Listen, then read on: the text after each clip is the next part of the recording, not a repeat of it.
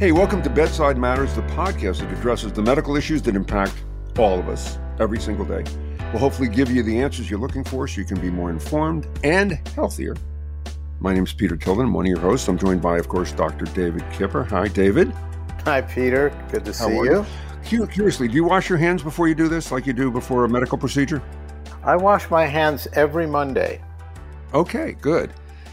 Anna Vicino. Your reaction to what David said, please. Listen, my hot take is he can wash his hands whenever he damn well pleases. Okay.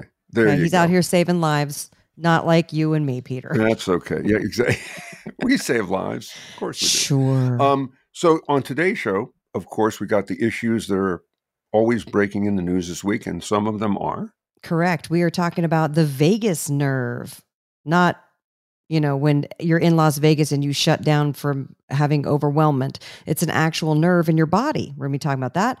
And then why you should never drink your coffee right when you wake up. And I don't like hearing that. And I feel like I'm going to be, this is the piece of news this week that's going to upset me. Yeah, because I don't know about you. I drink coffee before I wake up. If I could take it intravenously a half hour before rising. While I'm brushing teeth, I'm drinking. And this just happened, a brand new reason that we can be concerned about high blood pressure, a new thing that looks like a cause of high blood pressure. And then we got a caller who wants to know about an event that happened in the news this week that I think we're all familiar with. You'll hear about it when we put the caller on. But let's start with Vegas, baby. Let's start with the vagus nerve. Okay. I've only heard about the vagus nerve because I had a doctor mention it a few times, and now apparently it's the thing that's going to help us. What is the vagus nerve? Why do we need to stimulate it? It's actually a pair of nerves. It's on either side of the neck. It travels along with the carotid artery, and it communicates with the brain and down south to other organs, to the stomach, to the immune system, the spleen, to the heart, the intestinal tract. So it's a very complicated but important nerve. It's the backbone of the parasympathetic nervous system. So remember, two sides to the nervous system. There's the stimulating side, which is the sympathetic nervous system, and there's the calming side, which is the parasympathetic nervous system. And both are necessary for equilibrium so that if one of them gets out of control, the other side can bring it back to some equilibrium. So the vagus nerve, when you think of vagus, think of the parasympathetics and actually think of calming down, which doesn't make sense when you think of vagus. What made me laugh, David, doing a bit of research for this, is how many vagus nerve products there are. I found a vagus nerve stimulator, but a pillow mister for the vagus nerve. There's a vagus nerve massage oil, a digestive vagus support, and also the vagus nerve diet, of course. And this goes on and on. The vagus nerve diet? The vagus nerve diet. How about that? I have to Google this now. Does any of that resonate? Do any of those do anything good? Or is it all just people trying to make money on the vagus nerve? I think it's a little of both. It's more of the latter, but I think it's a little bit of both. Amazon has over 100 products about the vagus nerve, actually. And Anna, to your point, it's all over the internet and all over social media now. I don't pay attention to social media, so I didn't know that part, but I do pay attention to the internet. And it's sort of incredible how much is out there. I've heard it's a thing like you have to wake it up. Is it asleep? Well, the vagus nerve, because it's part of the autonomic nervous system, the automatic part of the nervous system, when it sees too much stimulation, the vagus nerve comes into action. But these products that we're talking about are all designed to do what the vagus nerve does, which is to calm the system. It slows the heart rate, lowers the blood pressure, helps with digestion, also helps with the immune system to mute inflammation. So these techniques that are being discussed on the internet are all designed to do these things. There are surgical vagus nerve stimulators that actually do a pretty good job. But in sticking with the non-surgical techniques, there was an interesting guy in Poland. He was a motivational speaker. His name was Hoff. And he wanted to show that you could control inflammation without drugs, because the anti-inflammatory drugs that we use for things like autoimmune disorders and certain infections, COVID being one of them, we use these drugs, and these drugs all have some significant side effects. So what this guy did was that he wanted to show that by doing behavioral techniques, and this sort of fits into what all these products are doing, and that meant meditation, breathing exercises, immersing yourself in cold water, that you could actually do as much good as you could by stimulating these things electronically. And he ran a couple of experiments. The first one he did was on himself. He had people draw his blood to measure the biomarkers for inflammation before and after he did his meditation techniques. And what he found was that these biomarkers went down after he did his meditation and all these other behavioral techniques. Then he found 12 people and he put them through his training to see if he could then repeat this experiment. And lo and behold, he injected these 10 people. He taught these people his techniques, and he injected them with a bacteria, and which created flu-like symptoms. Then he tested them. He tested them to see subjectively what their symptoms were and also what happened to these biomarkers for inflammation. We know, for instance, we have biomarkers that are called the sedimentation rate, the C-reactive protein, homocysteine, and then there are a bunch of new ones that have been identified since COVID that all have their own initials. These are the IL inflammatories. And he found that people that did his technique, their biomarkers went down and subjectively their symptoms went down. That was his experiment. Before we get to the other experiments, they then started looking at these implantable stimulators to the vagus nerve. And there were several of these that were used. And what they did was they could implant these stimulators into specific fibers of the vagus nerve. These fibers might control your respiratory drive. These fibers might control your appetite. These might control your immune system. And what they would do is give these bursts of electrical energy into these specific fibers, and you could really control these different systems. What's interesting about that is that we're currently looking at this for weight reduction. So we've talked about leptin and the incretins before. So there are two hormones, hunger hormones. There's leptin, which is in the brain that tells us we've had enough to eat. And then there are hormones in the stomach that come from the stomach that are called the incretins. And what they can do is they can manipulate these fibers that stimulate the stomach to produce or suppress the incretins. And they can also increase the production of the leptin in the brain. So by manipulating these two hunger hormones, they can get you to stop eating. They can get you to be hungry. So this is now currently under investigation, which is pretty interesting, actually. How do you know how much to stimulate the vagus nerve before it goes? It's like, overstimulated Peter's vagus nerve. He's now to this, or he's never coming back. We sent him into Vegas land. We sent him into Vegas. Yeah. How do you measure what the stimulation is, and at what point it will be a negative or do good or irreparable harm, etc.? A good question. That's what they're studying. I mean, I don't know the answer to that question. Oh, they're studying how I want to do all of this. Yes, I want a better immune system. Yes. I want to lose weight. I want to do all of this. But they've done some really interesting studies on the immune response and how manipulating the vagus nerve can create or suppress the inflammatory response. And there are several. They've done this with rheumatoid arthritis. And these studies are quite promising to eliminate the need for some of these drugs. Wow. Yeah, it's pretty incredible. Especially with rheumatoid arthritis, because people really suffer with that. Yeah. They came into this, by the way, in the late 1800s. In the late 1800s, they were using vagus nerve stimulation. They didn't know what it was. They were having people rub the side of their neck, and they were able to control some seizure activity. I'm doing it right now. And then they, did this in the 1990s in a little more scientific experiment, and they found that was true, that by stimulating the vagus nerve, if you're having a panic attack... Where is it? It's right below your jawline. Just go down into your neck. And when you feel your pulse, that's your carotid artery. And traveling along with the carotid artery is your vagus nerve.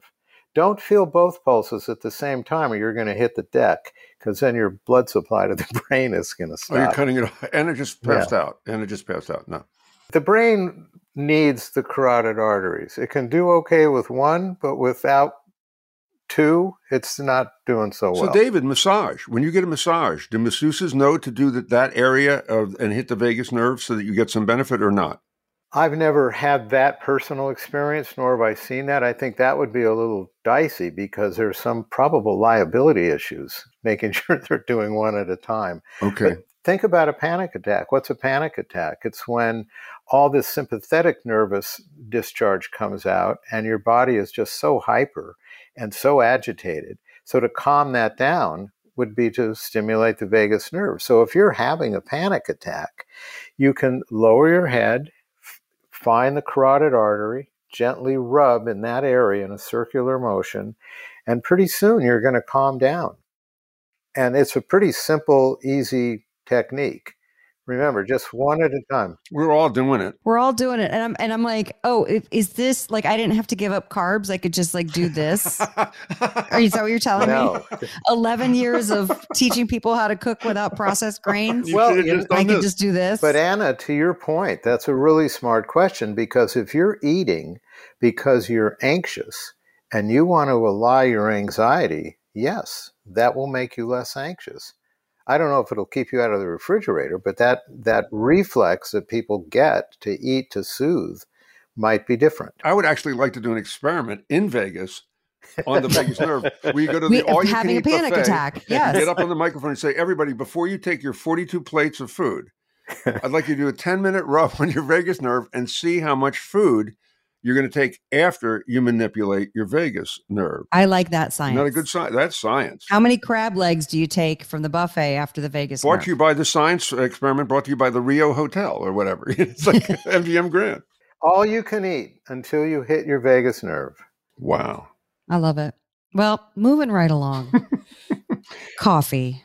You're hitting me on all my spots today. Coffee. What is this that you shouldn't have coffee upon immediately rising? Yeah. Something to do with our adrenals and cortisol and whatnot. Yeah. I don't even know. I'm just bracing myself for the worst news. Yeah, Lori just gave two thumbs down. And I'm just thinking, no matter what you tell me, I'm not listening. No, don't kill the messenger, but we're going to kill the messenger right now. Unless it's immediate death, I'm still drinking my coffee. I'm brushing my teeth with coffee. Go ahead. This is how strong our addictions are. Go ahead. And this is why I'm afraid to tell people I don't drink coffee, because that's exactly what I get. Is that true? What I just got. Yeah, that is true. That's right. We have breakfast. I've never seen you drink coffee. Yeah, I wish I did. But it's counterintuitive for our natural biorhythm. And here's why. You drink coffee the minute you get up. Well, the minute you get up, your cortisol levels are at their highest in the day. Right. They also rise again at 4 p.m., but they start out at 7 a.m.-ish. And they last for an hour, and they stay high for about an hour. Now you're drinking coffee, which is going to stimulate you, right? And you don't really need the coffee. You've got the cortisol. So you're sort of wasting some of the coffee. And what happens is people end up drinking a lot of coffee or strong coffee, and they're not getting the same bang for their buck, but they can develop a tolerance to the caffeine. The other thing is that when you wake up, most of us have been asleep for 6 to 8 hours, and we're not accessing fluids, so you're dry when you wake up and relatively dehydrated. And when you drink coffee, it's dehydrating. And so coffee acts as a diuretic. So now you have two reasons to become dehydrated in that first hour. There's another thing that coffee does, which is interesting, and this gets into later in the day. Boy, I hope I'm not going to get any arrows for talking about the afternoon. You're going to get a hate mail. Okay. Well, I'm ready for it.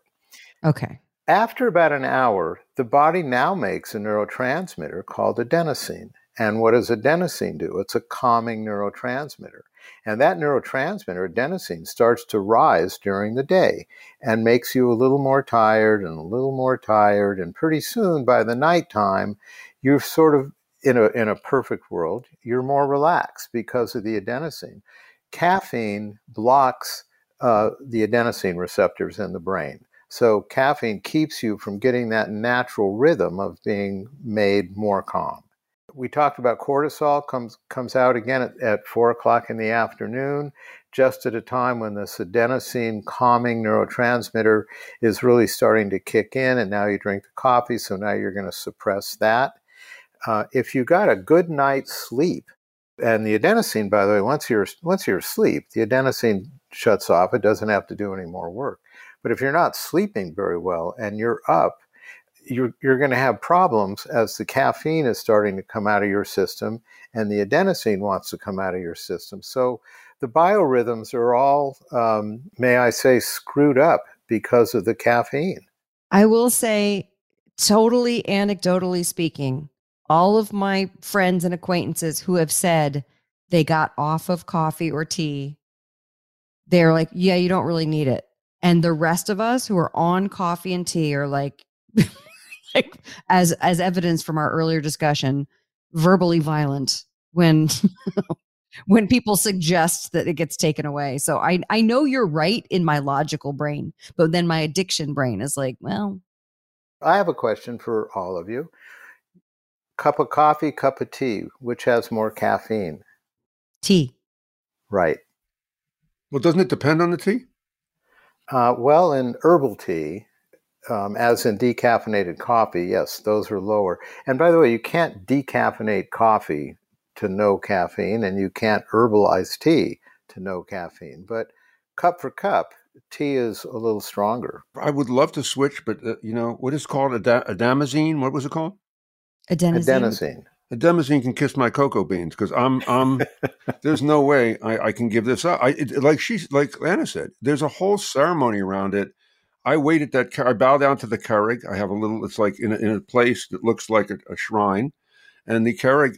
It doesn't go fast enough for me. It's like, all right, let's make that first cup of coffee, and it's as good as it gets, man. Don't take that away from me, David, or I have nothing. That's the best I'll be right today in a 24-hour span. It's all downhill from that moment. So this proves that you don't have to listen to science. And we're out. Good night, everybody. Drive safely. There we go. No, you're right, Doc. We know we're just little addicts crawling out of bed in the morning. And I even had a good night's sleep this morning, but then I was like, but you know what's going to make it better? Coffee. I think the only way to do this is to go to a halfway house or something. It's the line. I've taken myself off coffee a couple of times, and those are the times I've gotten migraines. So I know if you do it, you have to wean yourself. You do, but slowly. Let me ask you this, Anna, to your jokey point again before.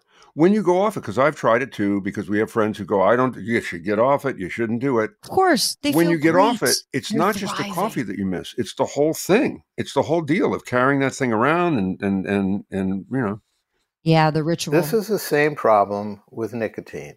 You can get someone to stop smoking, but you can't get them behaviorally to change that relationship that they have to that.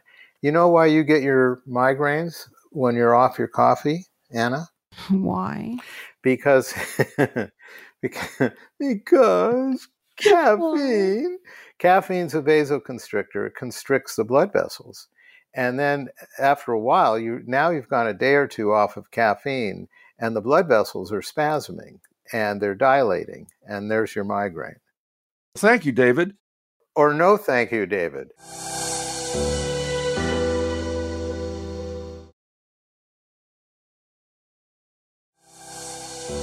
And this just happened. There's something out now that's causing our high blood pressure to go up even higher, or to cause normal blood pressure to become high blood pressure. What would that be, David? This is something that, you can't really avoid it anymore. It's COVID. People that get a COVID infection have a higher likelihood of developing not high blood pressure, but persistent high blood pressure.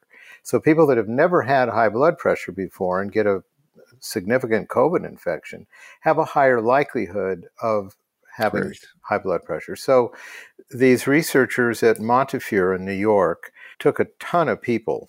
They took like 45,000 people that had COVID, and they took about And they compared this, by the way, to influenza, just to make sure that it wasn't just a one-off. So one virus versus the other. This was the flu versus COVID. And so they had 45,000 people that had COVID, and they had about 14,000 people that had influenza. And they measured to see how much high blood pressure happened after these two viral infections.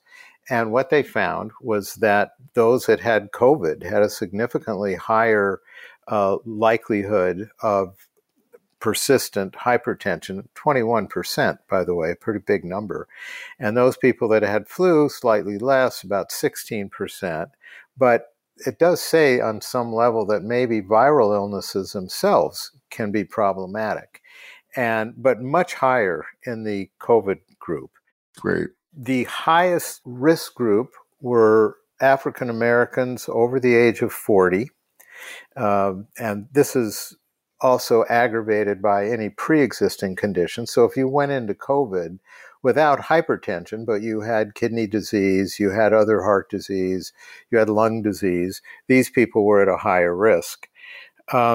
And even people that were treated during COVID for high blood pressure, a lot of people's blood pressures went up during COVID.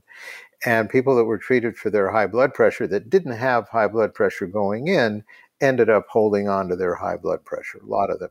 So the bottom line here is that you should get your blood pressure checked if you had a COVID infection. And even remember, high blood pressure is silent. You don't really know you have it unless it's reached a stroke level. But it's an important thing to treat. And we know that COVID causes what we call endothelial damage. So the interior lining of a blood vessel gets inflamed and aggravated. It's probably how this happens.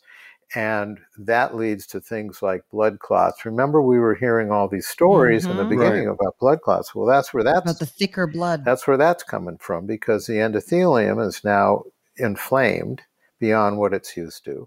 So it's just one more thing to be aware of as a consequence to having had a serious COVID infection. I feel like you're just confirming what I was afraid happened to me, is that after I had Omicron, I never, ever had even close to high blood pressure, but my blood pressure has been higher for me since having Omicron. So cool. Well, and you should treat it, or you should speak to your doctor about treating it. And you should stay off of coffee, because that'll help keep your blood pressure down. Way to ruin the weekend. Yeah. Well, then go to your vagus nerve for some relief. Oh, okay. Oh, yes, right. By the way, these studies, which I'm going to listen to Kipper's relaxing voice talk about horrible things while I'm just doing. You know what this has done for me? Even though we're doing this later in the day, I want coffee now. I just had so a coffee. Suggestible. I want coffee. Just had an espresso. That's how bad this is. So you know what they're going to find out, like the Woody Allen movie Sleeper, where you found out everything that we thought was good for us is bad for us. And if they're going to find out later on cigarettes and coffee, that's the way you beat all this crap. It kills COVID. They'll find out everything that's horrible is the things you should be doing. Some study in some town in Latvia where everyone smoked cigarettes and nobody got coffee. Nobody got COVID. So there you go. Can you think of something in medicine, very common thing, that we always thought was good for us when we were kids, we now know is bad for us? We now know is bad for us. We all got this when we had a stomach ache as kids. Any kind of stomach issue, our parents gave us ginger ale. Milk. Ginger ale is a killer. That's what we found out this time. Well, because of sugar, it's a soda. If you're drinking ginger ale, my mom gave me ginger ale and saltines, both of which, honestly, if I had right now, would send my blood sugar through the roof. I always thought, Jason Alexander, Jason is a friend. Jason's the only adult I know who drinks ginger ale as a beverage. And I go, that's a throw-up drink. No one buys ginger ale. If I see ginger ale, it takes me back to my childhood of somebody's throwing up. David, what was it? It's milk? Yeah, dairy, milk. We got milk that would coat our stomachs. We'd feel a little better. I mean, I hated milk, so just like coffee, I hated milk. And coffee wasn't an option back then, or I probably would have taken it over the milk. And then what we found out, I'm 10 years into my practice and prescribing dairy when people are having ulcer disease. The calcium in the dairy creates stomach acid. And that was a big, oh my God, when we realized that. So yes, there are things that turn around on us. In this week's Hey, What About Me, we've got a caller who wants to address something that I think we all are aware about that happened in the news, but we don't know what it can be attributed to. And I won't delay, let's just get to the caller. Dr. Cooper, I'm hearing a lot about what might have happened to Senator McConnell with his freezing up at a news conference. And I'm concerned because my dad is around his age and has had a history of strokes. Is this something that might be related? And is there anything I can do for my dad to prevent these episodes?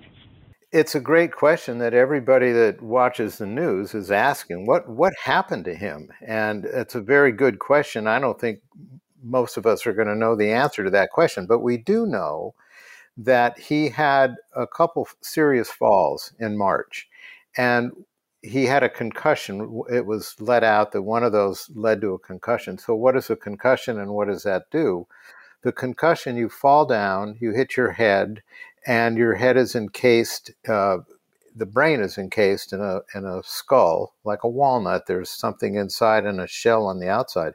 When you fall and hit your head, the brain is on a stalk. So the brain moves forward in the direction of the fall, hits the inside of the skull, and then it moves backwards. It flips backwards. It's a coup, counter-coup injury. So you have a bruise now on the front part of the brain, and the front part of the brain is where your executive functioning is, and the back part of the brain, which is your cerebellum, that's where your ability to walk and move, but the bigger injury is obviously where the force of impact is. So having said that, those injuries can also create bleeding. There are blood vessels that surround the outer layer of the brain, and if you hit hard enough, you can have a bleed around the outside. That's called an epidural, epi on top, epidural hematoma. And if the bleeding is inside the dura, the lining, it's a subdural hematoma. So you can have blood that's between the lining and the skull or between the lining and the brain. And that blood creates a mass-like effect which mutes the brain tissue underneath. And since we're talking about the frontal lobe, you're looking at some kind of subduing process to where our thought processes are being generated. So that's one explanation, is that this is coming from what he had as a concussion in the spring. Why would it come later? What would that reason be? Well, you have to figure that if it was a bad enough fall, then he could have persistent bruising in those areas. He's also 81. He could have had a lot of other underlying issues. I mean, he could have had an underlying, what we call vascular dementia. I don't think he would have had Alzheimer's. And again, I'm speculating, so I've never treated him or know him. But a vascular dementia, which is one of the two types of dementia, is a blood vessel dementia. So as we age, our blood vessels narrow, just like they do in the heart. They do that in the brain. And so that's why we're forgetting things. Medications can do this, but I've never seen a medicine do this for that long of a time. And a seizure can do this. And it's conceivable, going back to the concussion, people that get concussions can develop seizures in those areas of the injury. We could have been looking at what's called a petit mal seizure, which are not seizures that we think of that people bite their tongue and thrash around. They just sort of lose consciousness temporarily. So it could have been, and very likely could have been, a petit mal seizure that developed after a concussion. That would be my guess. I also saw somebody, and again, it's just hard to do, and you're not supposed to guess what somebody has unless you see them, so we're just talking it out. But I also saw somebody said it could be a symptom of Parkinson's. Yes, Oh. Yes, it's certainly possible, but Parkinsonian distractions like this don't really last for that long. He was not Copus Menace for several seconds. And with Parkinson's, I've never seen one last that long, Peter, but it's certainly possible. It's possible. The other thing that's weird was that his staff did not seem upset. They didn't seem surprised on how to deal with him. They were very gentle and just kind of stood around and talked to him gently. And then he came kind of back and then they walked him off. It didn't look like anybody was panicking or freaked. No, I thought that too. I was like, oh, they handled that really elegantly, like because that's nobody panicked. Everyone was like, okay, they were And it calm. was the second time, remember, that this has happened. So the first time, I think if you look back at that tape, because I went and looked back at the other one, there was a little more agitation around that Okay, event. the first time. And so they were probably told by his doctors, my guess, is that this could happen again. And if it does, just make sure he's safe. That's why I think this might have been a petit mal seizure from some brain injury. Wow. Mm. Well, and if it was, David, so what do you treat a petit, again, you don't know underlying, but if I had a petit mal seizure, what's the first thing you look to correct or to? There are medications that you can give people that have petit mal seizures.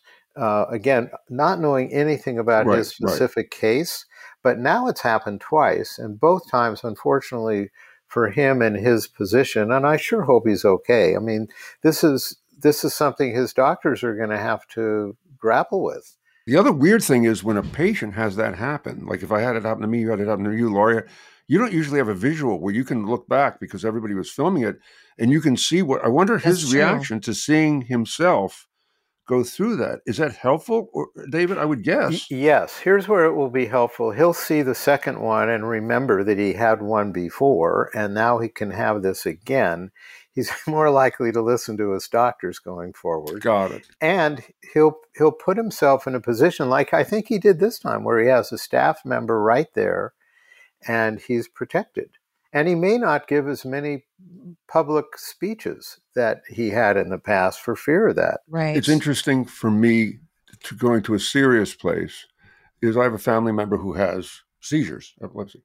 And the weird part of that is the other aspect of living with that. It's everybody around you being nervous about when you're going to have a seizure, losing friendships because it's a dramatic thing, the fear and being scared around it. So the avoidance, it also isolates. We talked about hearing issues isolate people, but I've seen it where it's a big responsibility to be around somebody who's having issues. So that's another added thing that somebody who has issues has to worry about, which is sad. It impacts your life. You can't drive a car if you have seizures. You can't have a glass of wine if you have seizures. There's things that you no longer feel as competent as you did. And, it's tough. And having gone through that, I know that there's a process of elimination of trying to find the right meds to avoid it. They're strong meds, and then in not every case, and we know quite a few people who have family members who they haven't been able to find the right med, and they continue to have seizures, and have had surgeries and brain surgery, and it still continues, which alters your entire life. Everything around your life is that, because you worry not only about the seizure, but about a fall during a seizure to hit your head and something horrible happens. And if you're a parent with a child, Peter, to reference parents out there that have this experience, it's one more thing that they are going to have to live with, that their child is going to be vulnerable going forward. It's a tough thing. Let's do a recap. Today we discussed the almighty vagus nerve. We're going to be using vagus stimulation for a number of things that affect our immune system, that affect our relaxation, and how our cardiovascular system reacts, panic attacks, and what's interesting now is how they're going to extrapolate this technology to managing weight. And then we talked about our beloved coffee. You'll pry it from our cold, dead hands, Doc. Wait 1 hour. Okay, 1 hour. 1 hour. Yeah, sure. Okay. All right. Make the prep last a little bit longer. Yeah. Okay. We'll see. Next week, we'll see who of us. We'll check back in. Did it. A surprising new reason for high blood pressure. Very simple. If you've had COVID, please see your doctor and make sure your blood pressure is normal. 1 in 6 people that have had COVID are going to end up with persistent hypertension. So get it checked. And Mitch McConnell trying to discern what exactly happened to him. And I think this is the last time we're going to see him on television. But for his sake, I hope that they figure this out, and I hope it's nothing serious. If you would like your question answered by Dr. Kipper, head on over to bedsidematters.org, fill out the form, send us a card or letter, and your question just might get answered on the air. And I'd like to thank, of course, Dr. Kipper. Make sure to check out his book, Override, which talks about why you are predisposed to acting a certain way and how just knowing about that can help you change your behaviors. Anna Vicino, go to her website. She's got recipes and sauces and spices and rubs, and her cookbooks are amazing. Gluten-free, grain-free, low-carb. Go to annavicino.com. And thank you for listening to Bedside Matters. If you're sick and tired of being sick and tired, we're here to help. We offer new episodes every Monday. So follow us, like us. Have a great week, and try not to do your coffee for an hour. Let's see how we do. We'll compare notes next week on Out of Bedside the three Matters. of us, this is Not going to be a happen. disaster. Not even going to happen. The information on Bedside Matters should not be understood or construed as medical or health advice. The information on Bedside Matters is not a substitute for medical or health advice from a professional who is aware of the facts and circumstances of your individual situation. Thank you for listening. If you enjoyed the show, please share it with your friends. We'll see you next time.